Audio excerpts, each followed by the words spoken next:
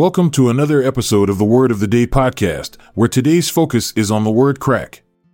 Let's jump in and learn something new. Craic is a word that is commonly used in Ireland and Scotland to describe fun and entertainment, especially good conversation and company. It is a word that is deeply ingrained in the culture of these countries and is often associated with socializing and having a good time. The origin of the word craic is not entirely clear, but it is believed to have come from the Old Irish word craic, which meant conversation or gossip. Over time, the word evolved to include a broader range of meanings, including fun, entertainment, and good times. One of the defining characteristics of craic is the sense of community and camaraderie that it creates.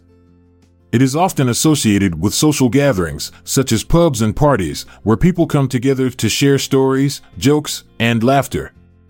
In this sense, craic is not just about having fun, but also about building connections and relationships with others. There are a number of synonyms for craic, including banter, merriment, and joviality. These words all capture the sense of fun and good humor that is associated with craic. Antonyms for craic would be words like boredom, dullness, and monotony, which are all the opposite of the lively and engaging atmosphere that craic creates. In recent years, the word craic has become more widely known outside of Ireland and Scotland, thanks in part to the popularity of Irish pubs and the global spread of Irish culture. It is a word that is often used to describe the unique sense of fun and community that is found in these places, and it has become a symbol of the warmth and hospitality that is associated with Irish and Scottish culture. Lastly, we have an example of how to use craic in a sentence. As soon as I stepped into the lively Irish pub, I knew it was going to be a night filled with craic, as the sound of laughter and good conversation filled the air. We're glad you chose to listen to the Word of the Day podcast.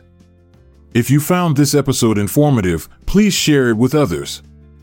Head over to the show notes for the word credits and references.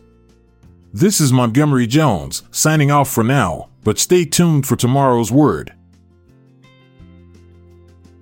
This podcast is produced by Classic Studios.